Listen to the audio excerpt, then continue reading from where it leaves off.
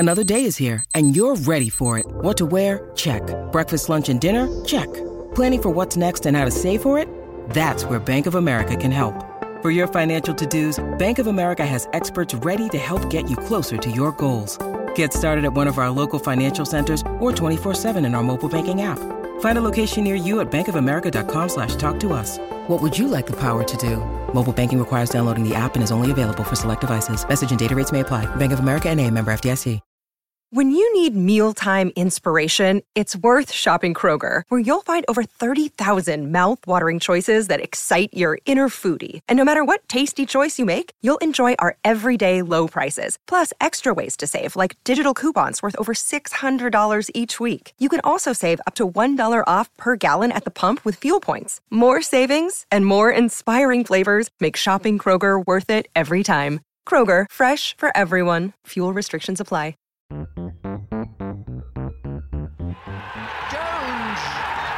Bowden, he's got it! England have won the World Cup by the barest of margins! Stokes flashes it away through the covers for 4, and England have won the match.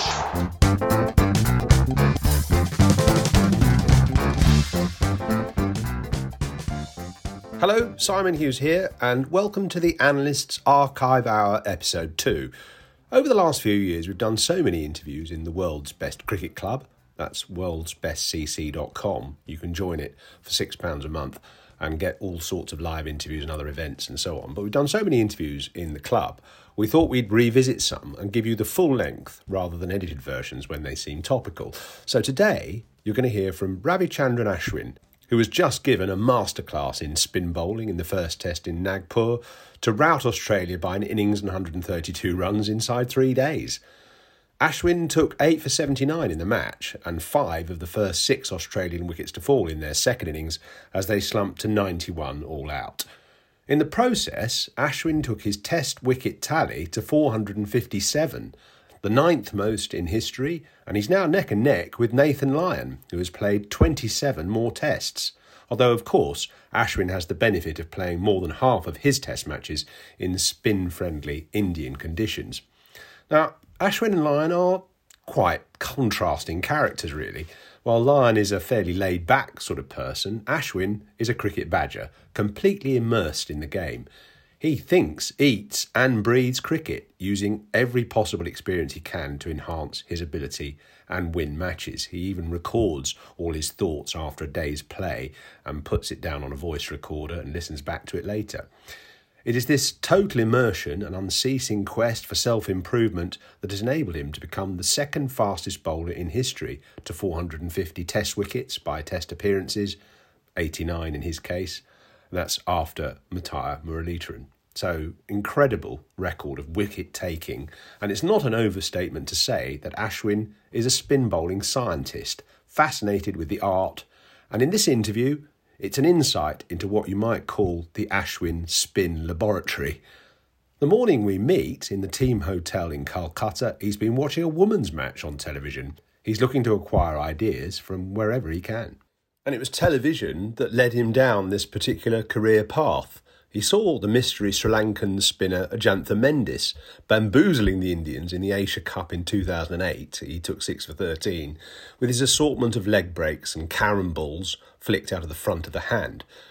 And he already had a fair variety of deliveries himself, but this persuaded him to use them more seriously, as he explains. I used to play a lot of gully cricket in Chennai, and we have a lot of softball cricket culture there. And I was one of the marquee bowlers playing on roadsides and all. I used to be paid for playing tennis ball matches and all that kind of stuff. Those are the going back the memory lane. And that's when you develop your I used flick. to bowl a whole lot, and I used to bowl the one that spins back as well. But ever since I became an off spinner, my wrist started to give way a little. Now I'm working on the one that goes the other way with the fingers rolled across as well. But because I've been repetitive over the last 10 years or so bowling off spin, it isn't that easy to get my wrist into positions that I used to get with my tennis ball. So I'm still working on a lot more that I can offer, that I used to offer with the tennis ball now. Once I broke into the IPL, people immediately started realizing that I had the ball going both ways. And that was a straightaway advantage. And I used to bowl with a new ball. People wouldn't really fancy taking a chance initially because I put some dents and some very, very big players initially. So that's how it developed, and I sort of felt it was given a lot more importance than the cricketer that Ashwin was and the ability that he possessed as an off spinner. More than me trying to show the world what I was, I think it was more the world that made more of what I was actually. What would you say are your key deliveries? I think I'm very, very comfortable beating batsmen with my off break at this point of time. I have a couple of wrist loading positions at the last. I try and load it at 180 sometimes, try and load it at 90 sometimes, and try and see how much of difference I can make at the crease. And it does make a lot of difference because if I load in a certain way, I deliver from a different point in the crease. And if I load in another way, I come closer to the stumps, and even the amount of, or the margin of drift varies with respect to how I load the ball. So those are the subtleties I bank on. I mean, these are like, it might seem like subtleties, but these are huge changes because not many people will be able to load their wrist in different fashions when they're going through a spell. It is probably most of the spinners just load their wrist in one position all their life. So and when you talk about load, you mean sort of this position here where you're braced and I'm the braced. ball is close to you. Probably the position where I'm rocking back and then moving forward. And sometimes I even play around with my rock backs. Sometimes I go through quicker in the crease to try and create some sort of a mirage to the batsman. Sometimes I load and slow my action down at the crease depending on what I want to do in that particular spell. It is very interesting what I've been able to manage over the last year or so. I've done a whole lot of crazy things, to be very honest. I don't think I ever imagined that I would be able to do so much. And that is exactly why I use a voice recorder to try and record things about what I'm doing and how much I can draw from those experiences going into the future. So you go home at night and... Not every day, but... you every other day or so, and you write or speak into a recorder about the things that have happened, and how does that help you? As I told you, for example, now the various wrist positions that I, for example, when I bowl a carom ball, I try and use a couple of wrist positions as well, depending on what sort of a length I need to hit. Because it's a lot on the finger, it takes a lot of load on the finger. Sometimes the length is not precise as I would like it to be. So if I load it in different positions, I get different trajectories on the carom ball. So I try and do it as a laboratory practice, and sometimes I execute it immediately in the match and try and record it saying, this is what I did, and this was the result, and this is what can happen if I did it in this fashion. So what else can I do? How else can I change my wrist position to get it into different positions? So these are the sort of things I do with a voice recorder, and sometimes I do it with loading. Sometimes the craziest thing I realized about bowling spin is how much of a difference your run-up can make. How much of if you can increase your speed of your run-up by 5%, what is the result at the other side? If you can reduce it by 5%, what is the result on the other side? So these are some crazy things I've realized over these years that I've been a spinner for, and I would say I've been very lucky to actually have a strong understanding brain of all these things. So you sound like you're almost a bowling scientist. Do you look at video as well? I look at heaps of videos. I've just reduced it over the last year or so because I've been more interested about what I'm doing at the crease and what I'm doing at the run-up that I've actually forgotten about what's happening at the other side. But I have watched so much of videos in my life. I watched so much cricket. I woke up this morning watching the Women's Big Bash League in Australia. So I do a bit of... I started coaching a lot of kids in 2010. And that's when 2009 probably, that's when I actually started becoming a cricketer of sorts. And I think coaching those people actually helped me understand batting better, helped me understand cricket better. I was so crazy that even in 2011, once we finished the World Cup and we won the World Cup, in 3 days' time I was back in Chennai. I have a couple of club teams that I own now. So I bought them for about 1 crore of rupees each because I just had the interest of doing that. And I go to those games, try and take a diary down and see where these people are struggling and how I can make a difference to their cricket and all that. I'm sort of you can say I'm sort of a cricket tragic rather than a geek. Yeah, cricket tragic. That's very good. What about the all these subtleties and these variations? Sounds to me like there's been a bit of Anil Kumble perhaps helping you there as well, changes in the run-up position, speeds, and how's he helped you, Anil? He's been massive because sometimes I think he understands me really well because I think he's also spoken about it, saying that how similar we are in terms of how his cricket shaped up and how my cricket is shaping up. The only difference being he himself confessed to it, saying that I'm a slightly better batsman than him. But I mean, I think Anil understands me really well in terms of what sort of expectations I set for myself. I have a really high benchmark, which sometimes can get the better of me on occasions. I'm always wanting to get 5 wickets, irrespective of where I'm bowling, when I'm bowling, or what I'm doing for the team.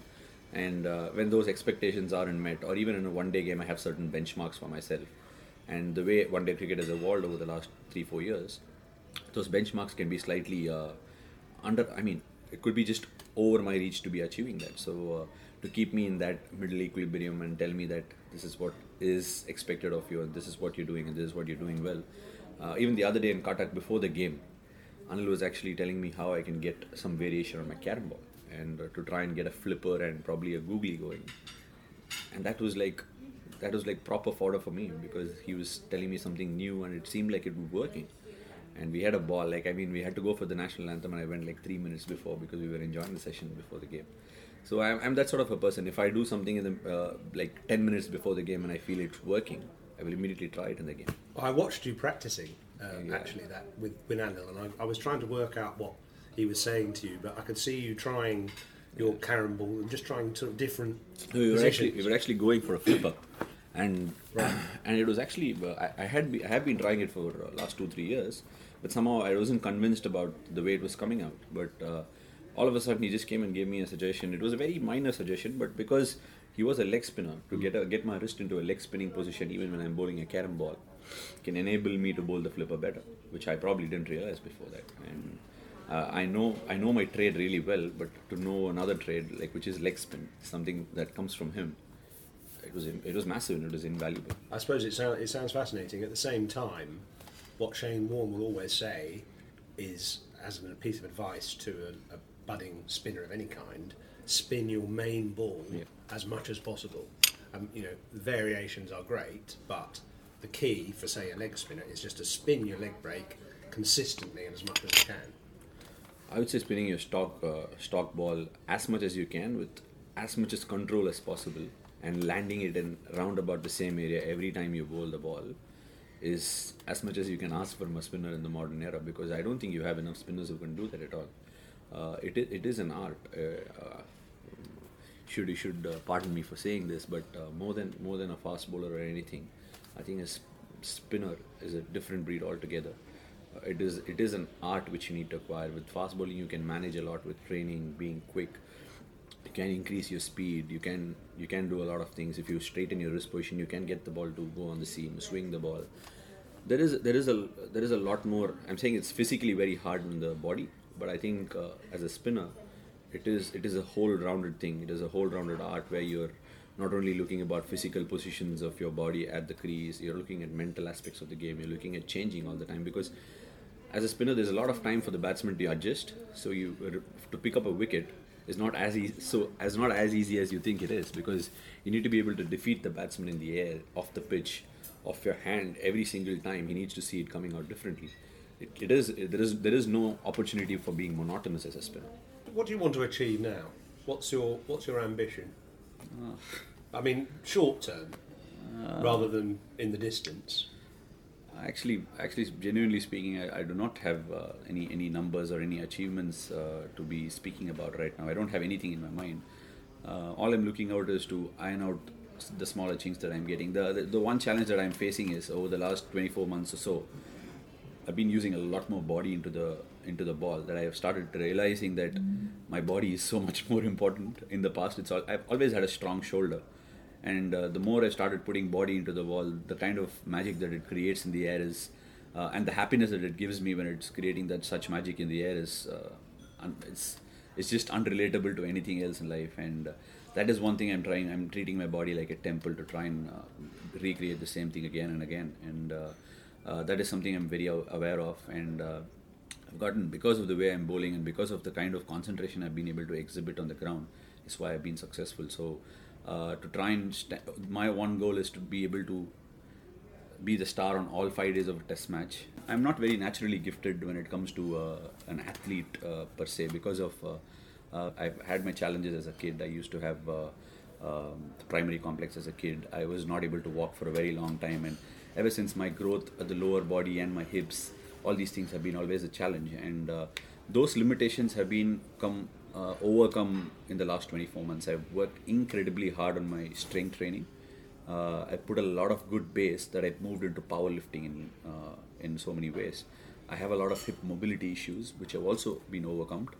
I've put a very, very good routine to my fitness scales. It is almost like a 1.5 hour routine every single day. I think I've just fallen in love with my own skill and own cricket.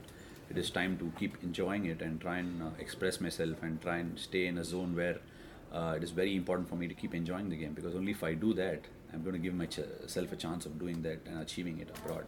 Do you ever wind up Anil Kumble, your coach, about the day that you'll overtake his wicketing talent? No, Or does he remind you about how many he's got? No, it doesn't happen, because in as much as my numbers are strikingly rich and it's showing a lot of good pictures, I'm actually not a man for numbers, and you might have realized it now, but I'm actually not a man for numbers. It's just that I have the hunger to go out there and be the star every single day that enables me to do what I've achieved so far. And in terms of numbers, who I want to achieve, who I want to beat, what I want to achieve is definitely not something that's even in my mind. I don't think it'll ever come into my mind. And if at all I get to a situation where I will overtake him, I think I will call it quits before that.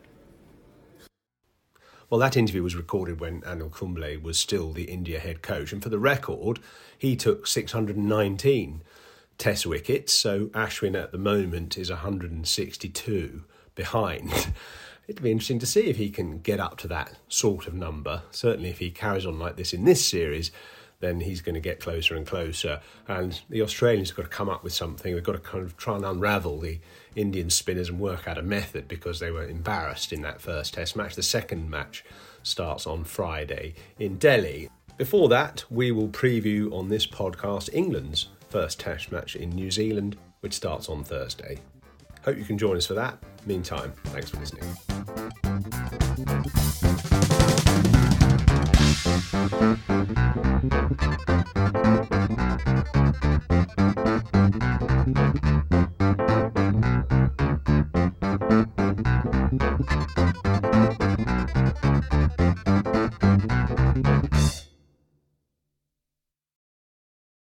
Sports Social Podcast Network.